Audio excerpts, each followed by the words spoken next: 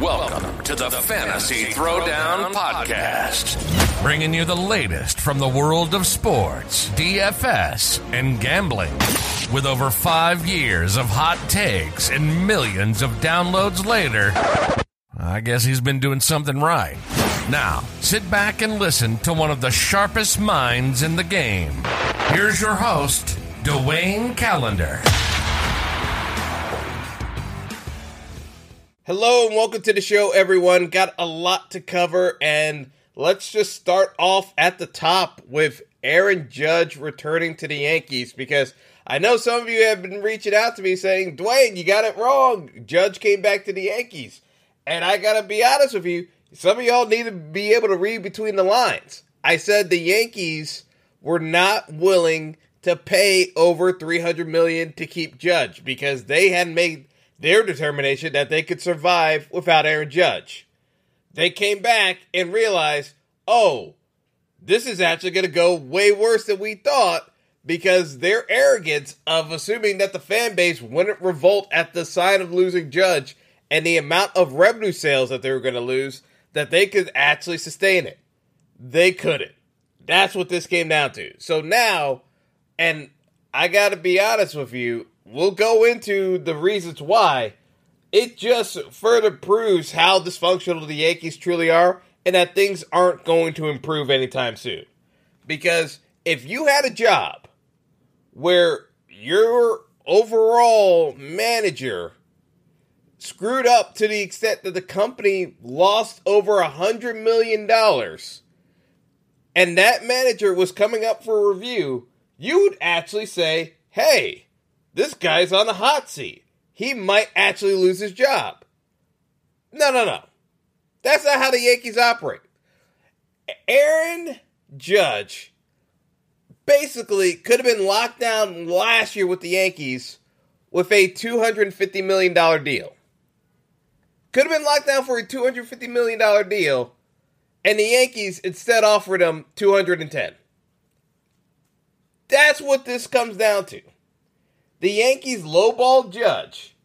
He literally would have signed for that $250 deal based off of the annual average value of the contract without having to go into the walk year. Even Judge's camp talks about the nerves of turning down the deal just over an extra $50 to $60 million. You could have gotten it done at $250. You didn't even have to get to $260. The Yankees are paying Aaron Judge $360 million over 9 years, but with incentives, it can actually get to $390. Think about that. If you're Brian Cashman, you literally gambled on Judge not being able to come close to the year that he had. Even if Judge didn't hit 62, if Judge hit 50 plus home runs, Judge was still going to make over $300 million on his deal. The Yankees made a gamble that their own player wasn't going to stay healthy enough to make the playoffs. So not only did the Yankees make the playoffs, they were still a mediocre baseball team. I got news for you folks. Just because you do well in the first half of the year doesn't mean the fact of how poorly you were in the second half and were scraping by every playoff game imaginable does not actually mean it was a successful year. I'm sorry to tell folks, that's not how baseball works. The Yankees were scraping by after the month of June. This is the entire season. And they had the actual new home run record leader in the AL, and they were still scraping by. That's not a good baseball team. As many high-profile stars as the Yankees have, they are not a good baseball team. So, let's just put that into perspective. Why aren't they a good baseball team? Because they have no balance and they lack depth outside of their bullpen. And their bullpen got exposed because all the guys got hurt at the exact same time. Bad luck for the bullpen, but it exposed the other areas of concern, namely that they don't have corner outfilders. Their infield was a mess because they were still playing Kiner Khalifa, even though he was struggling mightily. Could not run shortstop because they had no other shortstops outside of their prospects, which, again, prospects are great. if you're willing to let them develop. The Yankees don't even want to bother letting the prospects develop, so that's why you have this situation where Peraza can't get on the field. And you're playing Connor Calefa, even though he has no business being on the Yankees, because they don't want to pay anyone. You lost out on Carlos Correa because you felt the need to trade for Josh Donaldson and throw in Gio Urshela into the Gary Sanchez trade to make it happen. Because you were trying to dump Gary Sanchez, which, again, still makes no sense that you're dumping another player in Urshela just to make Gary Sanchez go away. Just horrible management. And with all of that,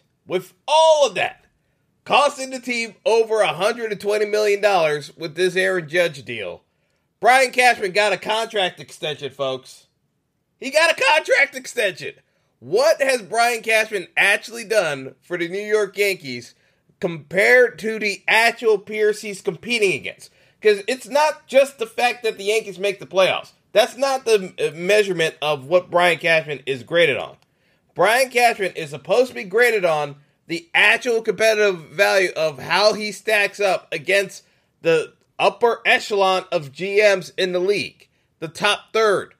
Brian Cashman is dead freaking last compared to all those GMs, the ones that are actually playing for the World Series. We've got the underlings of the Dodgers and the Tampa Bay Rays going out, making more moves, and still leapfrogging Cashman. That's the problem with Brian Cashman at the moment. Brian Cashman has proven that he is an above-average GM, which basically puts you at 12th. And he's steadily getting worse because he's putting in even less work in terms of making minor moves to improve the team roster than most GMs. So, he's starting to slide back closer to strictly middle of the pack in terms of GMs, which is not an encouraging sign given that he's getting up there in age. The Yankees aren't working hard. They got money, but they're not necessarily working hard. They don't utilize their funds correctly. So yes, you bring back Aaron Judge, but that's just to avoid a retention hit. Aaron Judge is being brought back to keep the ticket sales up. The Yankees are nowhere closer to winning a World Series than they were at the start of the year, which is what I told folks back all the way back into even in the offseason before spring training opened up last year, that the Yankees weren't close to winning a world title, which you would say is crazy given the amount of names on this roster. But that's the truth of the matter. The Yankees are predictable. They're stale. They're not developing their young players. Judge basically had his ceiling year, and yet could still be exposed in postseason play because of the fact that the Yankees, the way they take pitches, quality pitchers are always going to shut down the Yankees' offense. That's just the way it is. The Yankees take too many pitches, and against a quality pitcher, they are going to get punished because you can't give away some of those at-bats. And the Yankees' own philosophy of approaching at-bats, yeah, it works against shitty pitching. No kidding. Bad pitching, you can make them get to a mistake. You try to keep waiting for a mistake against a good pitcher, you're going to keep waiting all night long come postseason time, because good pitchers, yeah, they may make a mistake or two, but the amount of good pitches they can execute in difficult situations is going to end that at bat faster before that mistake pitch comes up. The mistake pitch, you might get a solo bomb home run, but that's not enough to win a game in the playoffs. It's not. You got to string together multiple hits, get a pitcher in multiple high leverage situations, and then hit a bomb off of them when they're under pressure. The Yankees still have not gotten over themselves to the extent that they recognize the fact that the reason why they can't close the deal in some of these postseason performances has nothing to do with overall talent. It's the roster construction that's shoddy. It's your overall organizational philosophy that's shoddy. And until they are willing to actually make a legitimate commitment to change and actually get a real GM, you promote Cash to president of baseball operations, but get a real GM that's actually going to grind out season throughout, not just have his friends in the media protect him and say that what a terrific job he's doing with the roster. Do the work. The Yankees have enough people on the payroll to do that. They just have no commitment to actually being aggressive with making plays. The fact that the Blue Jays could dump Teoscar Hernandez to Seattle, knowing that Seattle's going to have to trade a couple of outfielders to make that work, and the Yankees are not involved in any of those plays, is ridiculous, considering the fact that Aaron Hicks is actually playing meaningful baseball games for the Yankees. This is ridiculous. And the fact that people are still talking about Brett Gardner, I can't. Some of y'all, I know you're Yankees fans, but some of y'all come across as schmucks. Like, the truth of the matter is, even with Judge coming back, there are so many roster holes on this team that a quality GM probably could have taken the money that's being paid for $40 million to Aaron Judge per year and actually invest in other parts and let him walk. But we don't have that kind of GM that can actually do that kind of replacement level work to make the roster better without Judge. It's actually possible, folks. I know it's hard. I know it's hard to imagine a world where the Yankees could actually be better without Aaron Judge in a salary cap era. But it's possible. But because of the Yankees being incapable of actually making some of those roster decisions adequately, you're better off overpaying for Judge and just trying to hold on than the incredible fall off of not being able to replace Judge. Because here's the issue, is that Judge comes back, they're going to have to try to move Hicks and Donaldson. They're going to have to throw in more prospects to get rid of those albatross contracts. And yet still, they're still going to have to move Gleyber Torres at a trade because Hal Steinbrenner doesn't want to pay the money because he's already paying in terms of Garrett Cole. He's the third highest paid pitcher in New York, given that Verlander and Max Scherzer are on the Mets. But guess what? That's what you're going to have to do if you're going to be serious about winning a World Series. You got to be willing to invest in the top tier starting pitching, unless you can grow the homegrown talent. And Luis Severino, as talented as he is, still has not shown that he could be close to being a number one starting pitcher. Maybe he's a number two. He's a top number three pitcher, but it's still not a lock that he's a top tier number two starting pitcher in baseball. And we are multiple years into his prime now. That's the scary part for the Yankees.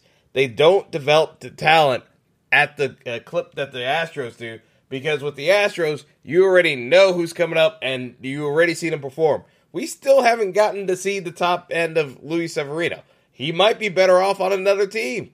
That's the scary part with the Yankees. The Yankees are so inefficient at managing resources that they have to keep overpaying because they can't actually do it on their own. And even when they do bring in a guy like Cole, they get the worst out of them because they aren't the best they're not the best at scouting. They're not the best at coaching. They're literally not the best at any single aspect of a top tier MLB franchise other than marketing. That's the number one thing the Yankees are good at, marketing. Outside of that, they are mid-tier at best in terms of the top caliber teams. So if you're basically the 8th to 10th best franchise in terms of managing the actual baseball product on the field, how the hell do you expect to win a World Series when there's only a certain number of teams that are going to the playoffs anyway? And with the expansion of the playoffs, it's actually harder for the Yankees to make a World Series run. Yeah, you would say, oh, but they have more opportunities to make the playoffs. Yeah, but the teams that are making the playoffs are already geared towards winning the postseason. The Yankees are geared to making the playoffs and making the playoffs only and hoping for the best. That's the difference. Folks keep missing the point with the Yankees. Hal Steinbrenner's priority with the Yankees is to sell tickets, make the postseason, keep grinding out that postseason revenue. That's it. You could say that he wants to win a title all he wants.